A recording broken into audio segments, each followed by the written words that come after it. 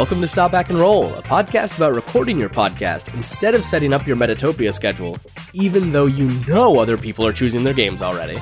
I'm Brandon.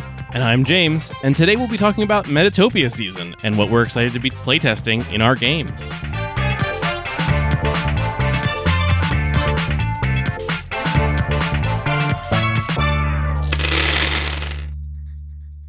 Hello, listeners. Sorry we missed you last week. We had an actual literal gas leak. It was not great. In Protean City Comics, Mark was just rolling very low. And eventually the hard move had to be made that reality bent itself in order to cause James and Jess and their roommates, their housemates, James and Matt, to just have a gas leak and not have heat and stuff like that for a couple days. Yeah, and so needless to say, I spent a lot of time working on that and trying to get that fixed. And we just, the recording time got away from us, and so here we are. Yeah. We're sorry. Yeah, sorry about that, but, we're gonna keep on keeping on, especially because this is the most exciting time of the year for Stop Hack and Roll. This is Stop Hack and Roll Christmas. It's Metatopia time. Metatopia time! Which is kind of the time when we have traditionally, this episode, which is the episode right before Metatopia, is the episode where we have traditionally checked in with the games that we are working on. Yes. Especially the games that we are bringing to Metatopia to playtest. And talked about where we are with them, what we want to playtest with them, and that sort of thing. And then usually the one after will have a barely coherent rambling hug fest where we talk about how much we love all the different games we played and the mechanics we were going to steal in the following year. Yeah. So it's kind of the check-in with us and then the check-in with what the industry is doing. And we are, I think we successfully did it the first year. Yeah. Failed to do it last year, and we're going to try again this year to actually record at Metatopia. We did fail last year. You're right. Yeah, I forgot about that. We just ran out of time. Too many good games to play. But hopefully this year we'll record at Metatopia. My goal is to record live from the lobby. And hopefully get some other people, anyone who stops by. There's a whole bunch of our friends and game designers there that we want to talk to. Yeah. See if they have any thoughts about what's going on in game design world. I'm also going to be doing over the weekend a couple little essentially I don't want to call them vines because they're not vines. They're going to be longer than 6 seconds, but hopefully less than 2 minutes, where I just catch somebody and put my phone in selfie mode and talk with them for a moment and post it on Instagram and Twitter. So Cool. That's also going to be kind of like a miniature version of what we're doing in a more in-depth way, hopefully, for our actual episode. Yeah. So let's just I can kick this off and we can talk about what I'm doing. Yeah. And so this year I'm bringing my game, my Space Ice Hauler game, which last year we called Ice Hauler Heartbreak. I've never called it that. I've only ever called it Space Ice Road Truckers. Yes. But Ivy told me that wasn't a good name, and so it needs to be more descriptive of what the game was actually about. And I didn't disagree, so we called it Ice Hauler, Space Ice Hauler Heartbreak. This year, the game has a new name. It's called A Space Between. I'm still going to keep calling it Space Ice Road Truckers. Just all right. FYI. And so if you are looking to playtest that, there's an 11 a.m. on Friday and a Saturday at 9 a.m. and a Saturday at 10 p.m. I really want to sign up for that, but I also recognize that, I see you at least once a week, and I really shouldn't sign up for it, because we could play that literally anytime. But it's whatever. If you want to play test it, you can go ahead and play test it. Maybe I can catch it just as like a pickup session at some point during the thing. I'm really excited to try out that game. So I am bringing Pasión de las Pasiones again. It's now in a very advanced version from where it was before, so it's going to be there as a beta test. It is going to be Friday 11 to 1, Saturday 4 to 6, and then Saturday 8 to 10. So that dinner block, I'm not going to be doing any Pasión, but I might still be talking about Pasión. So I'm going to have a 6-hour chunk of Pasión, I'm realizing, which is a little terrifying.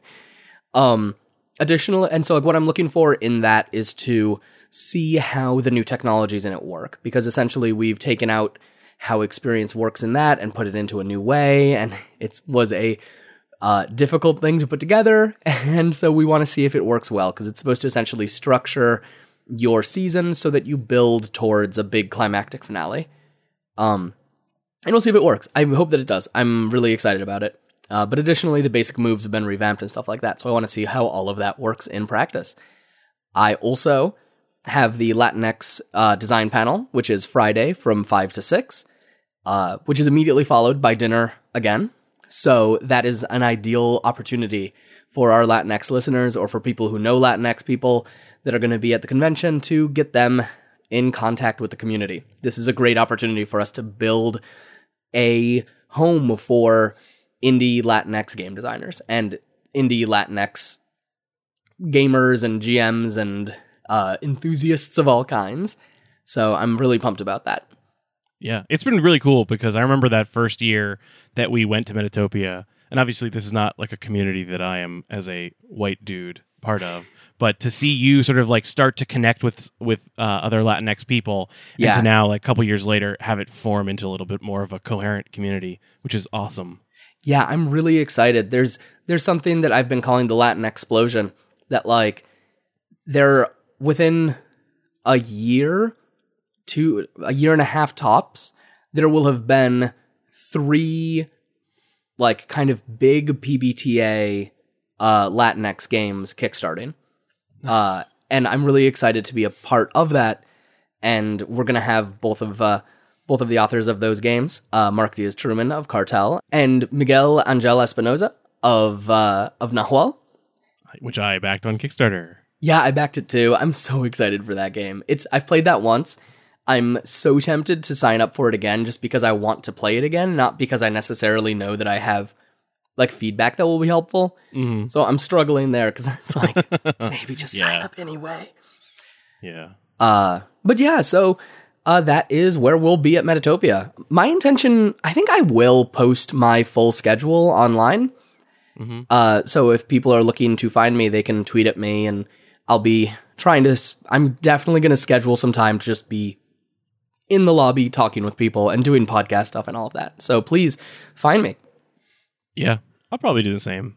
My intention is to minimally playtest things this year and do some more recording. Because I wanted to do that last year, and I didn't quite get as much of that done as I would like. I totally told myself that I was going to not sign up for much last year, and then I think I did a game in every single slot except for one. Yeah, you were crazy. I was crazy last year. It was not great. Okay, so can we talk about A Space Between, my Ice Space Road Truckers game? I was about to say, what game is that? And specifically, so last year it was a 2-player game that was about romance and space and time dilation and people who have long distance relationships. And mechanically, the way that it worked was there was a deck of cards that you dealt out 3, and that was the 3 routes you could choose from for the space hauler to go on. And they had different payouts, and they had different risks and rewards and stuff like that. Those largely didn't mean a whole lot, because those mechanics were not in the game. Yeah. But they did reflect how long you would be gone. And then the lighthouse, the person who stays behind, had a sheet of choices to choose from depending on how long the ice hauler was going to be gone from. And so they had choices they could choose from rather than options that were being given to them by cards. And that sort of represented, like, they were on a planet, they can go outside, they have friends and family, they have support structures, they have choices. So the way that has evolved this year, through a year's worth of game design, is that now I believe the game is fully a card game. It's a card-based game. Awesome. And that every card represents a set amount of time. I have not really figured out what I'm going to call that yet, but I'm thinking it's roughly 6 months. And so what you will do is there are going to be, as the game is going to be played for Metatopia this year, there are going to be a number of set routes, like different locations that the ice hauler can choose to go to harvest ice. And they will require different amounts of time dilation and different lengths of time. And so route A might be you have to, as the ice hauler, spend only 6 months away, but that's 3 times time dilation. And so the person, the lighthouse who's reigning behind, is spending 3 6-month periods away. Right. And then the way that will play out mechanically is that the ice hauler will draw 1 card, which is an event of things they will have to talk about. And the person who remains at home will draw 3 cards to represent that more stuff is happening to them. Perfect. I think that those cards will still be a little bit mixed up. So I think that the ice hauler might... I have to figure out exactly... I have to actually write those cards. That's the thing that I always end up leaving to the end. Because I have a lot of it from last year and I can carry it over. And so there still may be choices for people. But largely that's what I'm going to test. To make sure that a whole thing works, because I think that some of the criticisms that people felt was that even though they were living different amounts of time, it felt like there were only the same number of events, and keeping track of how long each person had lived felt like a very important part of the game, but didn't feel like it was easy to track. Okay. And with cards, that gets a little bit easier because you count every 2 cards, and that's 1 year. Yeah, and I almost want to have them be where the back of the card is a little bit of a timeline, so you can lay them all next to each other. Okay. And it looks like really a timeline of events. That may not graphically designed to be happening at Metatopia this year, but at least you look down at your cards and go yep, there's 3 of them. That's a year and a half. That sounds great. The key thing that I'm testing at Metatopia this year is whether or not the game can be played with more than 2 people. Because someone mentioned this as a thing they thought that the game could go, a direction the game could go in, and I really latched onto it. I love the idea that this is a 4, 6, probably not 8 players, maybe 8 players. 8 is so many. 8 is so many players, but 4 or 6, whatever, any roughly even number of people. And the way that works is that instead of having just 1 couple, you have 2 couples, 3 couples, and all of the ice haulers are on the same ship, so they will probably elect a captain, and that person will get the final say about which route they go on, but they will get to have a conversation and choose together which route they'll go on. Okay. And then when they, however many time units they are spending out in space, rather than each of them drawing cards, they will draw 3 cards or 2 cards or whatever for the ship, because it's an event that happens to the ship. Oh, I see. Okay. And so then they will have that thing that happens to them out in space. And so that's a shared experience that they have. Shared experience that they have. And then on the planet, the lighthouses will they'll each draw their own cards. Right. The way that the game sort of physically worked was they had it the hauler and the lighthouse made their decision about what route was going to happen, and they went off, read their prompts, made their choices, and sort of just had an internal think session.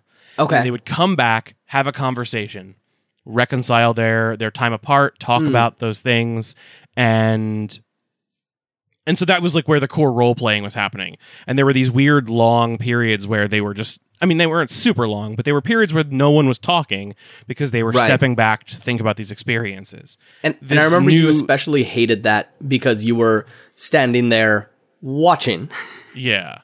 And so I think that the way that this 4-player version will work is that then obviously the ice haulers, they will all draw a card, they'll draw their cards as a group, and then they can almost have some scenes role play through those experiences.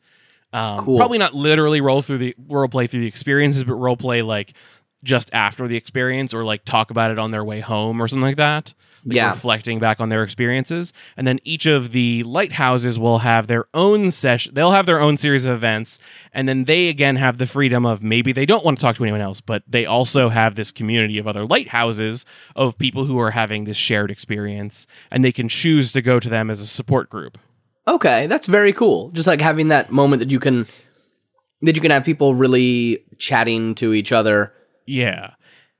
And then so basically it'll be this sort of accordion fold of the lighthouses talking to each other and the ice haulers talking to each other, and then they switch and pair up, and then they each have their own conversations and personal sessions, and then switch back out to the crew and Earth. Cool. And so it's just kind of this interfolding of people in and out, and so that'll give people like time to complain about the experiences, ask for advice, and sort of deal with their things. And I think it'll add another layer of dynamic role playing to the game. Yeah. And it'll also give the game more freedom. I was feeling a little constrained by the 2-player format, and so I wanted to see it play out larger. Yeah. And it's sort of like, if that works, then there are so many more places I can go. If the definitely. 2-player, if it doesn't work and 2 players is it, then 2 players is it.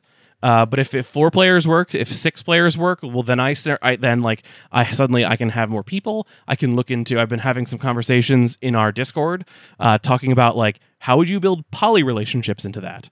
Yeah. Do you have multiple lighthouses for one hauler? Do you have multiple haulers for one lighthouse? Can you have someone switch halfway through? Because like part of the lore of this game that I've been building is that there's a contract that the ice hauler is obligated to keep working on. Could they trade that contract to their lighthouse and switch, and now they stay home and the lighthouse goes out?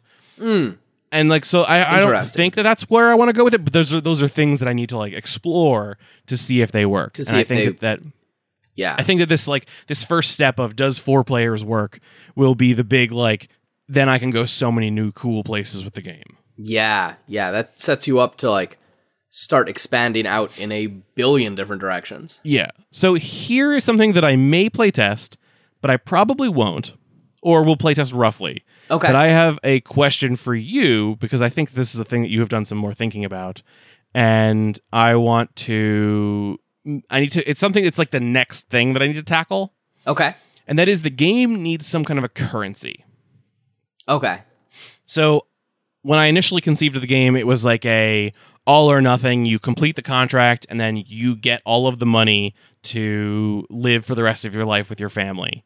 And everyone across the board said that's not immediate enough. Yeah. And I agreed that I wanted each of the missions to have, or each of the routes to have, their own immediate payout.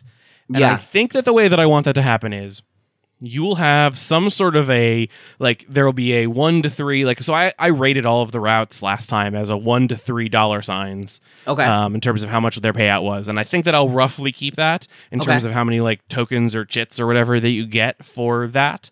And I think that the way that I want this to play out is, I want the lighthouse to have some ability to, like, buy off experiences. So the way, because right now in the initial version they had a lot of choice. They were looking at the full list of games, the full list of options to choose from, and they could only choose each one once. But if they saw that character of the option of, like, you have a baby while the ice hauler is gone, and they didn't want that to happen, they didn't have to choose it. Yeah. And so right now, the lighthouse is just drawing cards and dealing with those experiences. And what I really want is the ability for them to say, I don't want to deal with this option. Yeah. From a story point of view, let me draw a different card, or I need to have 3, so I'll draw 4 and choose 3 of those. And choose 3, yeah.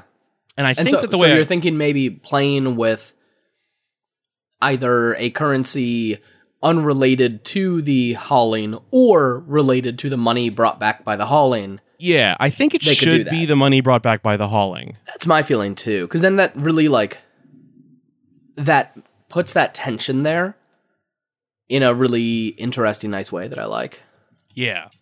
And it can do things like, some of the items I had on the list for the lighthouse to deal with were things like, a parent died, or I lost my job, or our house burned down, or there was a natural disaster. Yeah.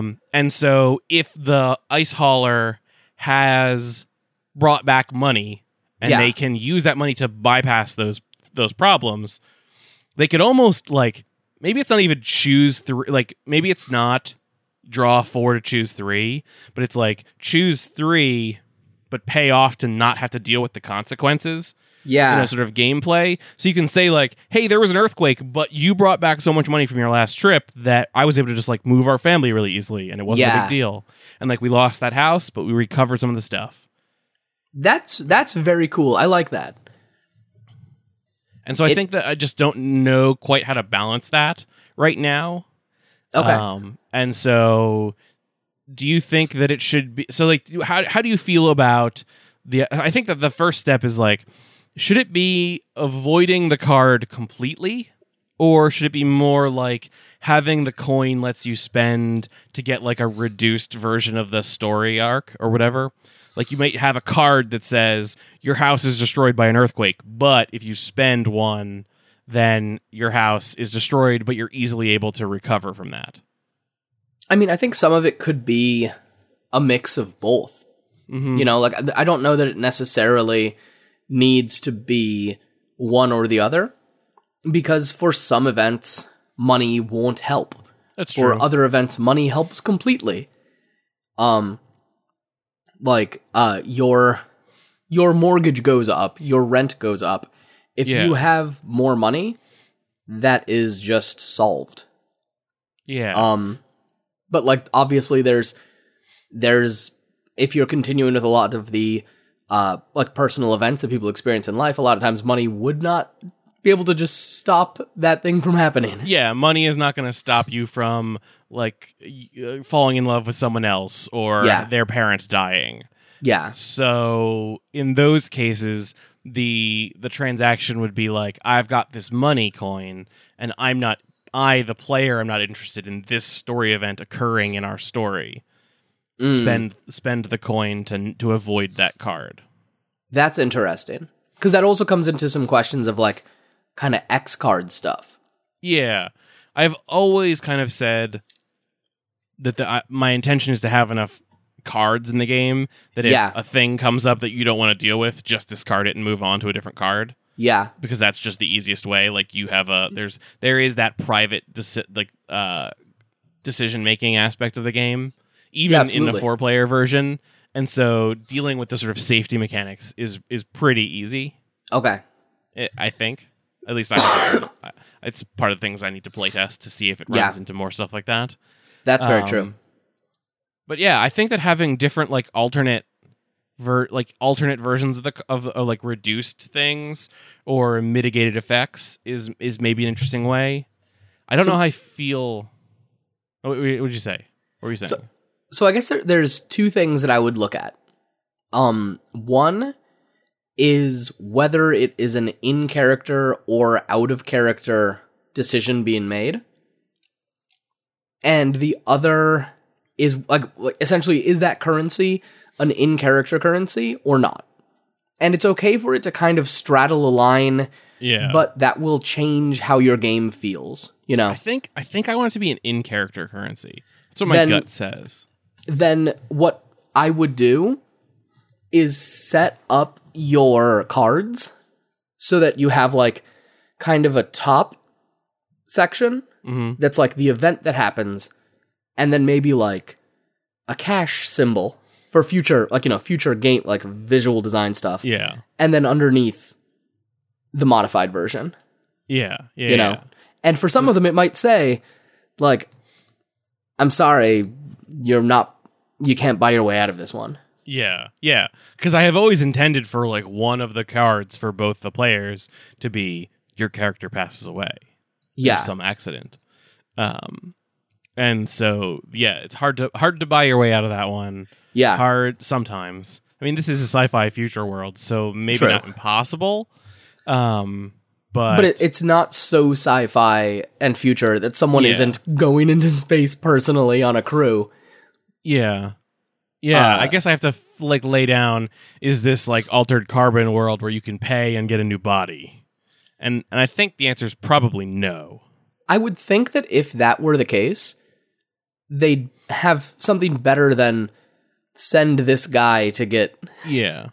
Or at least it's enough of an altered carbon style world that the wealthy have that, but the characters in this game that you're playing are not wealthy. Because again, you're right. The kind of person who signs up to go out into space to harvest ice is harvesting ice for the wealthy. They are not the wealthy. Exactly. Unless you made it a extraordinarily high buy-off, because they could also have different levels of buy-off. The idea, I think, has always been that one of the reasons why you do this is because that payout is such that it would take you from solidly middle upper class to very wealthy if you spent your money well. Yeah. And so the idea is you retire and are moved up to that super wealthy upper class. Right.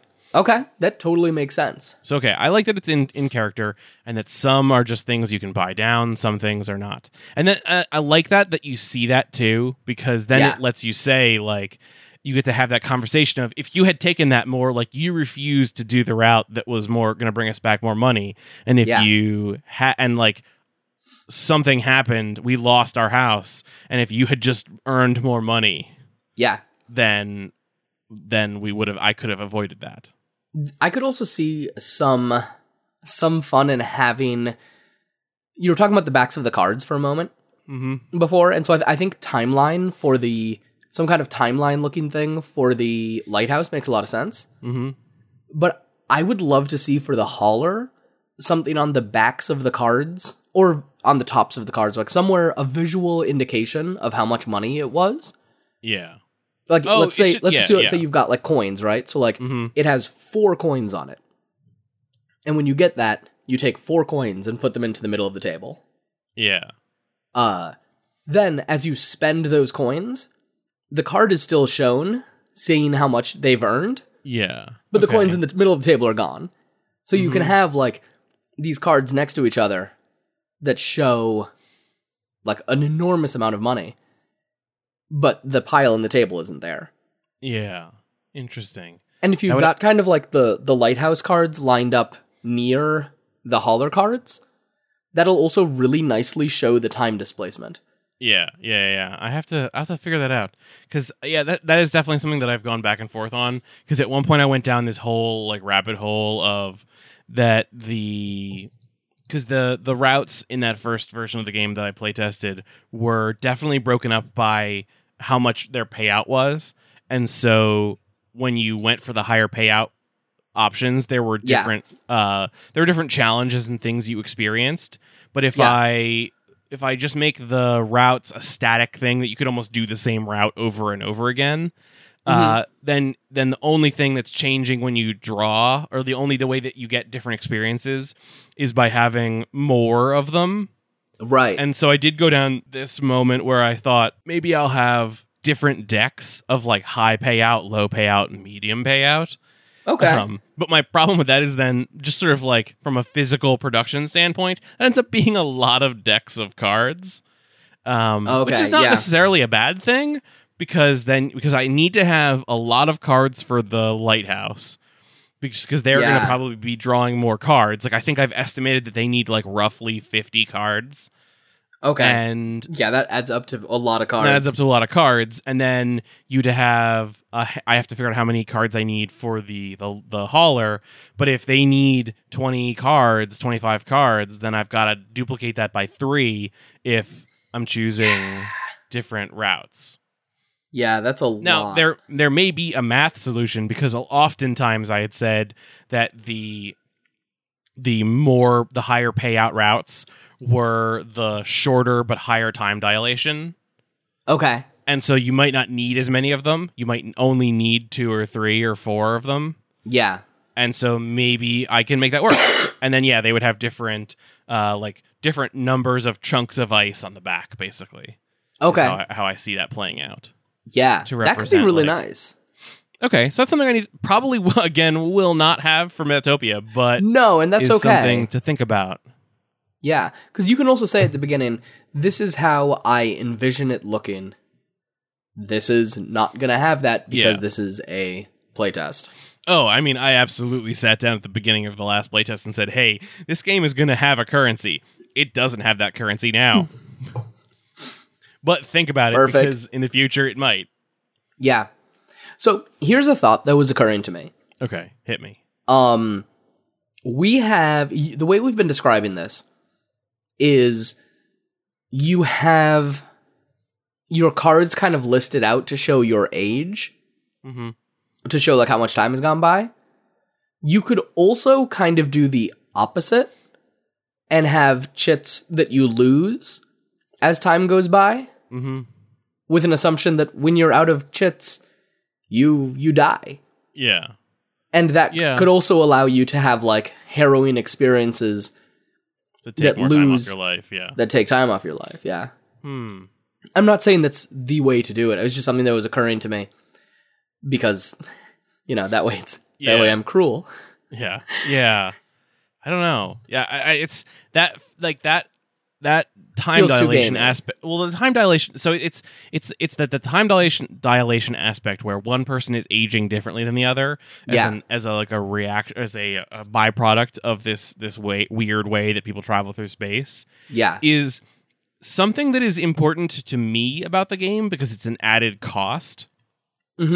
And visualizing and making that apparent and present in the game is definitely something that I have struggled with. And the thing that I found last time was that things like, when you start, you're in your 20s, and then like 2 sessions later, or like 2 whatever trips later, the one character is like in their mid-20s and the other character is in their late 30s. It doesn't really feel that different. Okay. But where it did hit hard was when the characters had a child early on. Yeah. And then suddenly that child went from a baby to an adult. Right. Yeah. Over one totally trip. See how that would. And so like having that child aspect of it is definitely like, I need to add more options where there are children, because that was something that helps stress that time dilation cost of things. Yeah, absolutely. That's a very interesting thing to consider in that.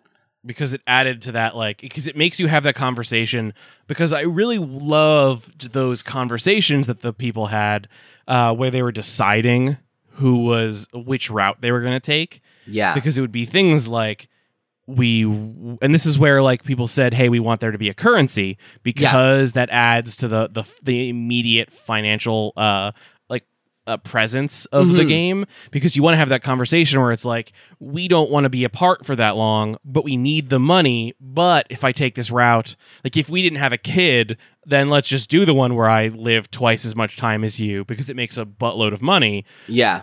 But like where it might not be that weird if I've lived twice as much time, that takes our child from being a toddler to being in college, and like you've missed half their life now. Yeah, and that is something to even consider in terms of how much each amount of time is, right? Yes. Like how long each route is. Yeah. Because if you're talking in 6-month periods, like, I know you were saying that some groups went through like a whole bunch of missions. Other groups won't. Yeah.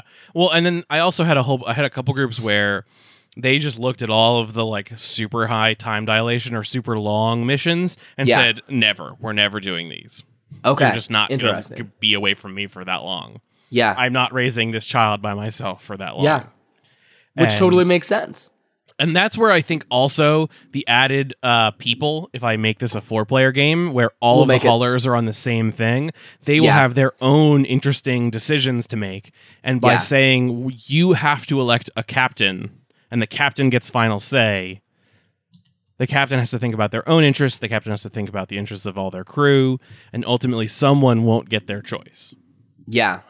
Although you could do the same with voting. Yeah. So that could be something you even put in the hands of the crew. Like, say at the beginning, some crews have a captain. Do you have a captain? I think one of the parts of I have not largely gotten into character creation, but a big part of character creation is going to be, how do you decide which route to go on? You have to decide as a crew. How do you decide? Do you have a captain? Do you vote? What? Because really, there's no wrong way for them to decide as long as they decide. Because none of the options are ideal. Yeah, which exactly. is the secret thing in the game, is that they're all bad. If you have players and say like, hey, everyone puts down their ideal everyone writes their ideal choice on a card, and then we draw those cards out of a hat.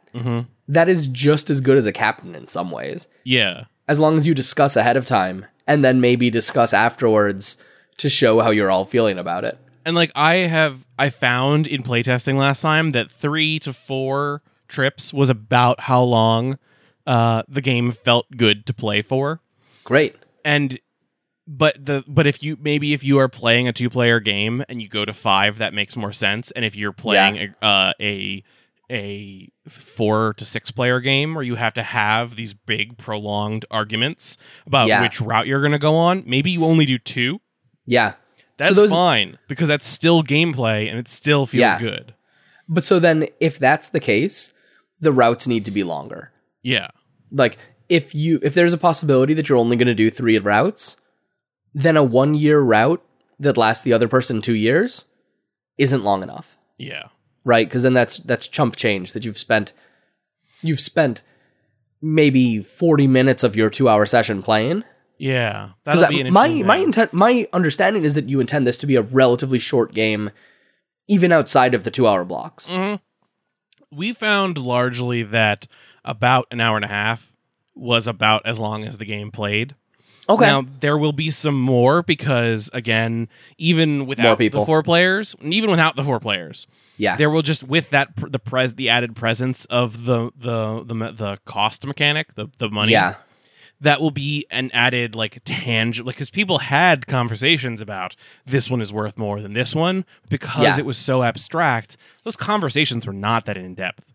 Yeah, that makes sense. I'm hoping that by making that present, like, that was actually a thing that was really interesting that came out, like, that is leading me also towards this 4-player session, is that, like, I did not really largely think that people were going to have, like, I thought that they were going to go off, have their experiences, and come back, and then just, like, talk about those experiences. Yeah. But it turns out that the gameplay was much more focused on, like, they were spending almost as much time talking about which route they were going to go on. And, like, a couple of the playtesters even, like, set up, like, they had, like, I had sort of said there's an organization provided location that you can go to have a safe conversation, but they chose to have them at home. And then they were creating new locations for where to have conversations about how to pick the route. And, like, which is great. And I think that focusing on those those moments as a more prolonged, interesting part of the gameplay is fine. Yeah, definitely. And the game will just play longer if there are more people. Yeah, which is okay. Like, there's no reason you couldn't play. I don't see any reason you couldn't play this game for a big ol' session, to be quite honest. If you had 4 players or 6 players, this game would be much longer. Yeah. Or even if you just have players that are really interested in spending some time. Yeah. On each one. And also, again, have not had, like, this will be a 2-hour game when character creation is added. Because if it was almost 2 hours without, then when you add character creation and, like, talking about what the ship is called, talking about the corporation, that sort of stuff, then that'll be all interesting and part of it. And I'm doing an interesting, like, this is something we haven't really talked about too much, but, like, because of the way that this game is designed to be 2 players and the way that I'm playtesting it where I am not one of those 2 players, I get to just sort of sit back and say, play the game. Here's what's there. It's not complete.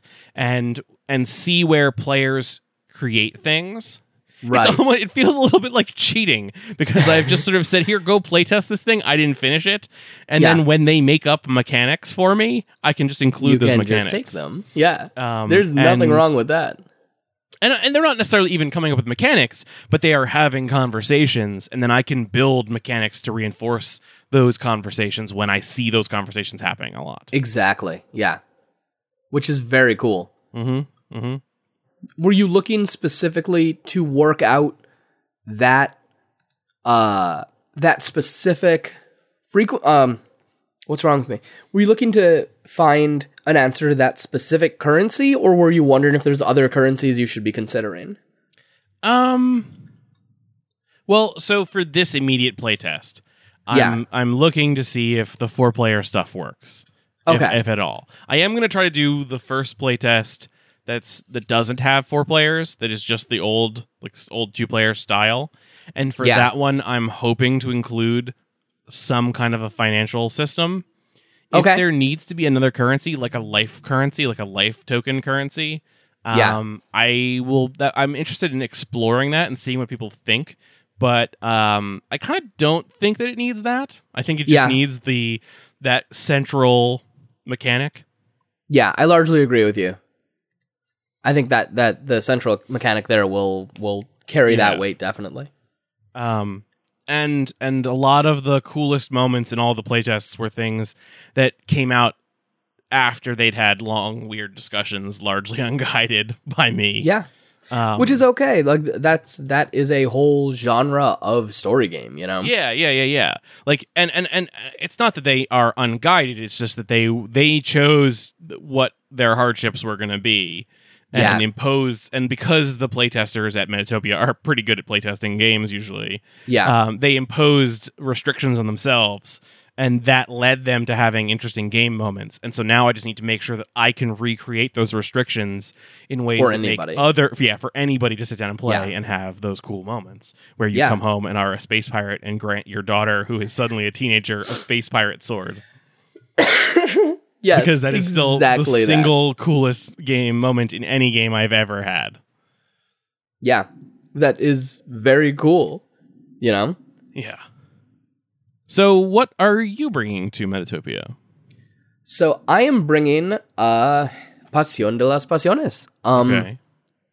It is now so much better, I hope.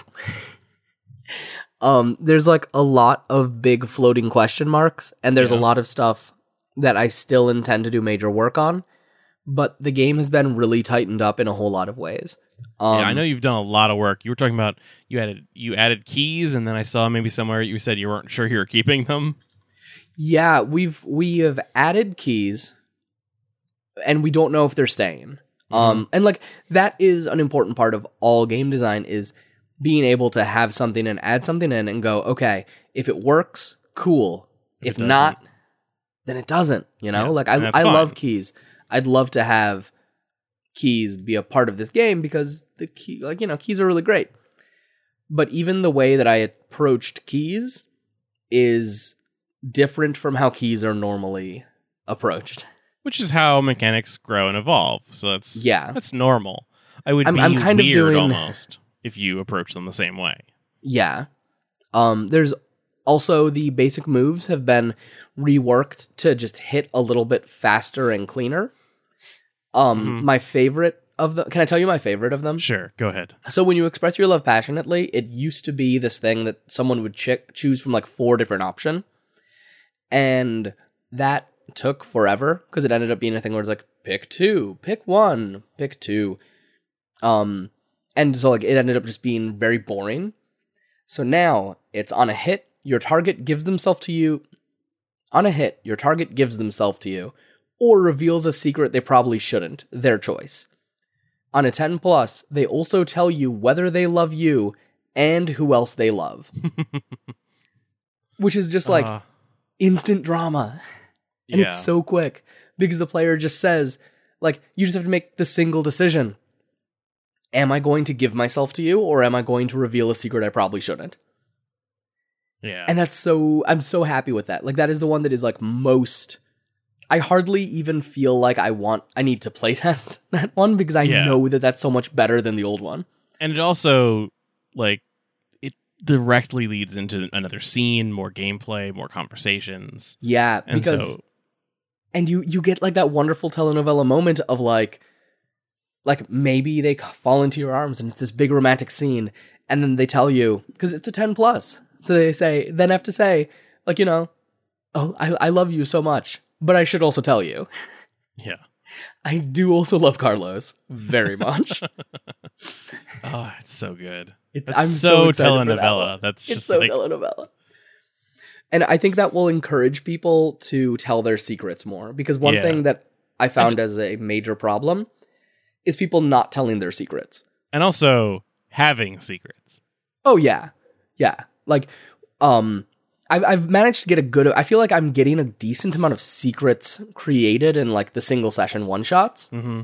But there's going to be so many more as time goes by in like a full campaign. And so this is a good opportunity to just air those things. Yeah. Okay. There's also a new basic move. Oh. Yeah. Mislead, distract, or trick someone. Interesting. Hard to believe that wasn't a basic move already, actually. Yeah. So that was initially I started off with it not being a move because I was like, people are lying to each other constantly. And so this is not, I might be changing the wording on it because I'm not super satisfied with it. Yeah. This is more like, a distraction than anything else. Distract is kind of the key word. Yeah. And so, lying is still handled by when you accuse someone of lying to their face. Yeah. But this is good for like, you need to go to your lover. They're about to marry this other person, and it's not strictly true, but you want them to leave this room because you need to do things in this room. The last time we talked about this game, when we were talking about keys, we had talked about how you had removed some of the meta narrative mechanic, if I remember correctly, of the people watching to replace with keys. So I guess my question is, if that original mechanic of the family watching the telenovela was the original progression mechanic, and you replaced that with keys, if you aren't feeling like keys are hitting where you want them to be hitting, where does progression go next? I'm not sure. I figure that's probably the hard question. Yeah. So what I want, I don't want progression to just be like making your character more powerful. Mm-hmm. Right. I want it to explicitly be about having a story arc that builds towards the finale. Mm-hmm. So like one of the keys is related to finding and marrying your true love, right? And so if you don't do that, and you don't progress along that key, maybe you'll marry your true love, but you don't get to essentially moment of truth the fact that you did that, right? Yeah. So each of the keys eventually leads to essentially a big narrative permission to use during the finale. And it has a couple of milestones that you hit along the way as well, which is not something anyone has done with keys yet. Mm-hmm. It also means that progression is less freeform and more following specific things. Yeah. Which is something that I simultaneously am like, yes, this will mean we hit those stories really nicely. But it also really restricts things. It's very restrictive. It's maybe very restrictive. I don't honestly know. Well, it's as restrictive as the keys, like as there are keys. And so like it sounds like you have built a system, or like you have built a game where there is sort of like the basic level game, and then there are play sets where the play sets have alterations to those playbooks. And so you could have different versions of the playbooks that had different keys. Oh yeah, definitely. And people could custom their keys. But yeah, it definitely restricts you to as many possible outcomes as someone has designed keys. Yeah, I'm also playing with the idea of giving an option to choose a new key at certain point during the show, essentially. So like, when you hit session 3, if you have scratched off one of your keys, you can get a new key. Or something along those lines. The playsets do a lot in terms of like setup, and they include a couple of new moves. They set you up with some nice NPCs. I haven't done one yet that very much alters any playbooks, but I know there's a couple that I want to do. I know this is coming out like the day before Halloween, something like that. Yeah, day before Halloween. So like, I should mention that I do intend to do a playbook that has like some kind of like, Romeo and Juliet style, but across the veil to the land of the dead as well. At some point. I don't know if that's going to end up. That might be a stretch goal, or a Brandon on his own project. But enough people have asked about, spooky telenovela stuff. That I'm definitely focused on making sure that happens. The playsets have a lot of stuff that I'm really excited about. They also established but I need to know if it works. Yeah.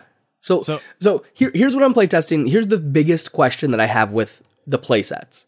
Yeah. I'm specifically playtesting a playset called for now La Rosa Querida, which is a hotel-based playset. Mm-hmm. It's kind of like it's not Jane the Virgin exactly, but it's kind of the Jane the Virgin setting, right? It's something that will be really familiar to people, whether they have knowledge of telenovelas or not. And I'm trying to remember, you played one of the games with Daddy Yankee the Assassin, right? Yes. Not at Metropia last year, but in a home game we did, yes. Yeah, so that was one of the ideas that I was building into this playset idea. And to give essentially, Daddy Yankee was visiting a casino, and he was also an assassin. And if you shared a moment of physical intimacy with Daddy Yankee, you took control of him as the assassin. And so now what I'm trying to do is have it so each playset introduces a couple of NPCs that are more serious than Daddy Yankee. Like, they're characters in the show as opposed to being like a really silly gag that I wanted to goof around with because I thought it would be fun to play around with. With the idea being that they would be a person that you could step outside your character to control? To a point. Okay. So essentially, let me see. Let me pull up one. That's a cool and very complicated mechanic. Or if you if you hit a certain thing, you get to have them do something. Yeah. So here we go. I'll just tell you one of them. Mm-hmm. This is Santino Pinto. He is from La Rosa Querida. Okay. He's one of La Rosa's in-house security force, and he's used to following instructions. During this upsetting time where there has been the disappearance of the person in charge of the hotel, he's looking for like a chance to be stable and be a force of stability, right? Mm-hmm. His hook, which is how you take control of him, is a player who shows Santino emotional vulnerability has control over him. So like if you go to Santino and you show emotional vulnerability, that essentially catches him in your web, right? That's how you hook him. Yeah. If you hook him from somebody else, you now control him, right? Mm-hmm. And what it does is it gives you a move. So Santino's move is when you ask Santino to kick someone out of the hotel, he will escort them out of the hotel. That's so good. It's very simple. It's very clear, it's very direct, and it means you have a thing that you can do. Mm-hmm. That's so good. Here's Raul Galindo, a daydreaming pool boy who doesn't know better. He's willing to step up even if he can't back it up. And a player who shows him physical intimacy has control over him. And if you flee a scene Raul is in, he will block people from chasing you for the time you need to escape. So it's just a little thing. And it encourages you to sometimes go after the NPCs, figure out what NPC you'll need in order to get the right thing, right? Yeah. If you have a plot, if you have a plan that involves being able to kick somebody out of La Rosa Querida, you need them to be out of the hotel, then go find Santino. It also brings NPCs back into the game a little bit. Yeah. Because they've been very absent in the games, the versions that I've played at least. Absolutely. And so this essentially makes it so that each playset will probably come with 4 NPCs. And there will probably be other little NPCs that don't matter as much that you kind of pick up and drop. But this sets you up with the core idea of a couple of people. Yeah. And those will be cool because you'll probably be able to move most of those between, or if you wanted to custom your own playset. Can I tell you some secrets? Sure. Okay, James, first you're going to have to roll to express your love passionately. Okay. And then I'll have to choose to not give myself to you. One thing that I'm considering that I'd very much like to see, And I don't know if it's going to be possible. I don't know what it's going to look like, etc. I'd love for the NPCs to be cards. Yes. So if you want to play a playset, you have the 4 cards. They're on the table. People can pick them up and look at them and things like that. Additionally, if you've already played La Rosa Querida and you want to try something new, you shuffle up the deck and pull a couple people out. That's excellent because, since you have started designing this game, I have always thought this needs a deck building aspect to it. Yeah, that's what we need. We need people to do some hand building. You just pick up, I have Raul and Santino, and if I have both of them, they each get a +1. Yeah. No, but I mean, so I've been watching a lot of Critical Role recently, and one of the things, and like this is this sounds like a tangent, but it's not. No. I think I know where you're going, and I think I agree with you. And one of the things that they do on that show to sort of make things easier for themselves is that if one of the characters gets a magical weapon, or if they get like a special ability because they've been granted powers by a god or something like that, then Matthew Mercer has written up a card of the rules for that thing, and he physically hands it to them. And so they can do things like, say, have a bunch of cards for items and say, oh, you probably need this sword more than I do, and hand it over. Yeah. And so being able to physically pass that thing around, and it'll also mean, it'll mean that in that moment when you take like control of an NPC away from someone else, you have to turn to them physically and say, now give me that card. Give me Raul. So good. I love that. Yeah, that's part of the fun thing that I'm really enjoying with this idea. Have I talked to you about my roguelike, have I talked to you about my roguelike card-based RPG idea? Maybe. I started it a little while back, and I'm kind of coming back towards it. Because of Zombie World, I'm getting really into the idea of cards in a game. Zombie World so bad. Oh my gosh, I played it 2015, I want to say. It's at Metapia this year, isn't it? Maybe I'll sign up for that. I think so. There's trying out some of the new enclaves, I think. So what else? Okay, so you're testing the NPC stuff. What else are you trying to get out of this year at Metapia? What are you most worried about not working? What am I? Keys. I am most worried that keys does not work. Okay. Because there's so many different ways that keys could not work. There's going to be balancing that needs to happen, definitely, right? And I unfortunately don't think I'm testing. Oh, jeez, I should make one of the tests a finale test. You should. I should. Or one of my tests. Start them through halfway through the key. Yeah. Oh my gosh, okay, so maybe my last test will be a test of a finale. But essentially what I need to do is see, can you mark, like, is the key marking interesting? Are people upset that they don't progress in a standard PBTA way? Does it feel like it's building a story that works towards a finale? And a big question in that is, like, is it too fast? Because like the revenge key, right? Mark experience in this key when you hurt someone who hurt you. That might be really easy to hit, or it might be really hard to hit. Yeah. And so, like, if it's really hard to hit, then that's, kind of an issue. If it's too easy to hit, that's also kind of an issue. Because ideally we want all of them to be about the same difficulty to hit, and also to hit often enough that you get to the finale, and also build a story arc that makes sense and works. Yeah. Oof. That is why my game has one mechanic. Yeah. The suggestion to use keys is simultaneously something that I love and hate so much. You know what just occurred to me? I don't think I've actually even tested how... You know what else is being tested in this? What? The removal of stress. Ooh. Yeah. Oh my God. Have I played with that?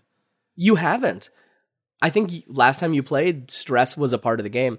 Because now, instead of stress, it's straight to conditions, just like masks. Right. Yeah. But everyone has different conditions. Which is ideal. Yeah, exactly. For me, at least. That's ideal for you? Yeah. Why is that? Because it goes back to my 4 basic moves mentality. Like, in PBTA, I think the thing that PBTA does, where it strives, like where it really like lives, is with those playbooks and how they make you play the games differently. Yeah. And so the more things that are unique to the playbook, the better. Yeah. You and I need to sit down to talk about my stupid roguelike game, actually, because I think something related to that ties in. James, tell me a playbook, one of the core ones. Not La Pirata. The Caballero.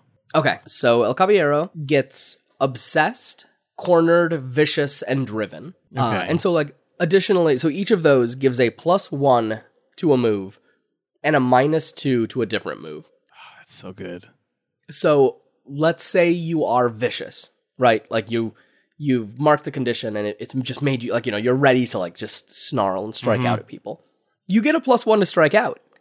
You should go strike out at people. Yeah. You also have a -2 to process your feelings.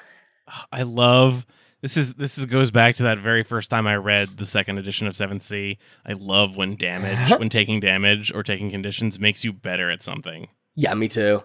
It's so good. But like as an example, El Caballero has driven, +1 to spot something, -2 to express love. Because when they are emotional, they are more likely to like not be able to talk about their feelings. Because they're like, oh, I'm on a mission. I need to do this. This is important. La Empleada gets lovelorn, introspective, cornered, and hopeless. Lovelorn gives a +1 to express her love and a -2 to act desperately. So she actually has the exact opposite of vicious. +1 to process feelings, -2 to strike out. But basically this is a way so that overall a condition is a bad thing. Meltdowns hopefully will be way easier to hit, and every playbook now has its own meltdown, which again, there's so much I haven't seen yet. I don't even think I've played with a meltdown. You haven't played with the meltdown? Well, there was a section that was like, you have a meltdown, and then there was no explanation of what that was. Yeah. Now every playbook has its own meltdown. It's kind of like a Darkest Self, but a little bit more immediate. La Doña has her own feature now. Okay, so Brandon has completely rewritten his game since the last time he brought it. So he's playtesting everything. Yeah, I definitely don't want to tell people not to buy the Ashcan, because I want people to buy the Ashcan, because that increases the chances of being successful, and it helps me out, gets me a little bit of money. But like, there's so much that has changed. I think actually there's enough that has changed that it would be interesting at some point to look at what was in my initial draft, what was in my my Ashcan, and what was in my final. Because there's some things that are very much the same. Yeah. And some things that are so different. So, we should probably wrap this episode up. Do you have any final thoughts on playtesting Metatopia? Anything you're looking forward to? Anything you're terrified of? There are some playtests I'm really hoping to get into. And if I don't get into them, I'm going to be okay, but I'm going to, hunt down the game designers and talk to them. Yeah, where we are temporarily is that the full list of games came out like an hour ago. Yeah, and so I think after this, we're going to maybe stay on the call and make our lists together. Yeah. But there's a couple of games that I very, very much want to play, and I think the most important thing coming into Metatopia is to remember that this convention is not about having fun. Yeah. This convention is about helping to make games as good as they can possibly be. And so, that is, my drama that I'm having, that I want to sign up to play Nohal, because I really like Nohal. And, I also think I probably have valuable things I could do for Nohal. But, if I sent Miguel an email and was like, Miguel, can you run Nohal for me? He probably would, because he and I know each other. Yeah. I'm not going to play the Space Between in one of its core sessions because I can play that elsewhere. Yeah. And that's where like I've always struggled, or I feel my strengths in playtesting are helping people like figure out which of their mechanics are like really weak or not necessary, like getting them to that minimum viable product. Like that's sort of like again, like operations is like what I do for a living, and so getting to that like leaning out your game and stuff like that is but like finding those people who are looking for that has been my struggle always. And like what I should be looking for as a playtester is games where they want me to take a red pen to their list of PBTA, to their list of basic PBTA moves, right? Yeah.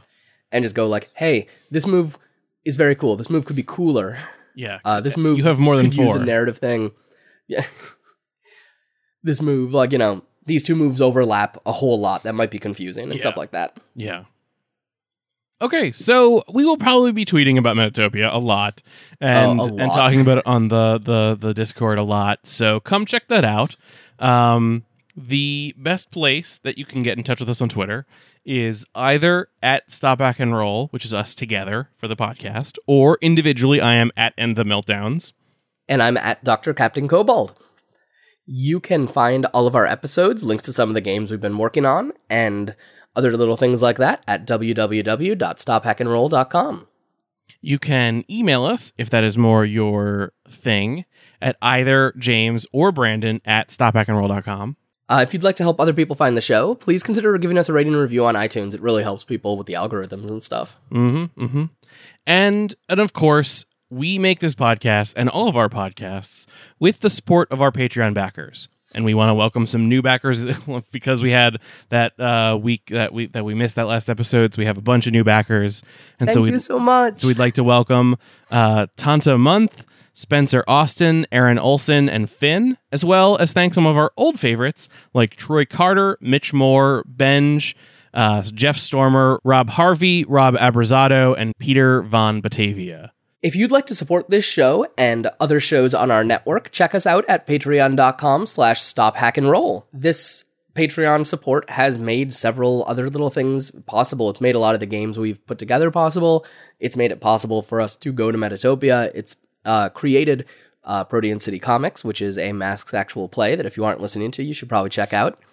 And it has put me into a position that I'm able to hop online on Wednesdays at 6 p.m. Eastern Time and talk about the game design I'm doing, which is a very cool thing, at twitch.tv/Dr. Captain Cobalt. And the way that you can kind of like more, even if you can't back us financially, the thing that drives us is this community we have built of Absolutely. People who are interested in game design, games, teen superheroes, whatever it is that drives you. And so we want you to come and be passionate about that to us. And to Twitter is great. Email is great. But really the place we live, the place where this sort of happens a lot is our Discord. And so you can come check that out at tinyurl.com/SHR Discord or discord.stophackandroll.com. So, as you're flying through space in your ice gathering truck, looking at a picture of your lighthouse and just remembering the passionate pleas of your ice trucker grabbers, don't forget to stop, hack, and roll.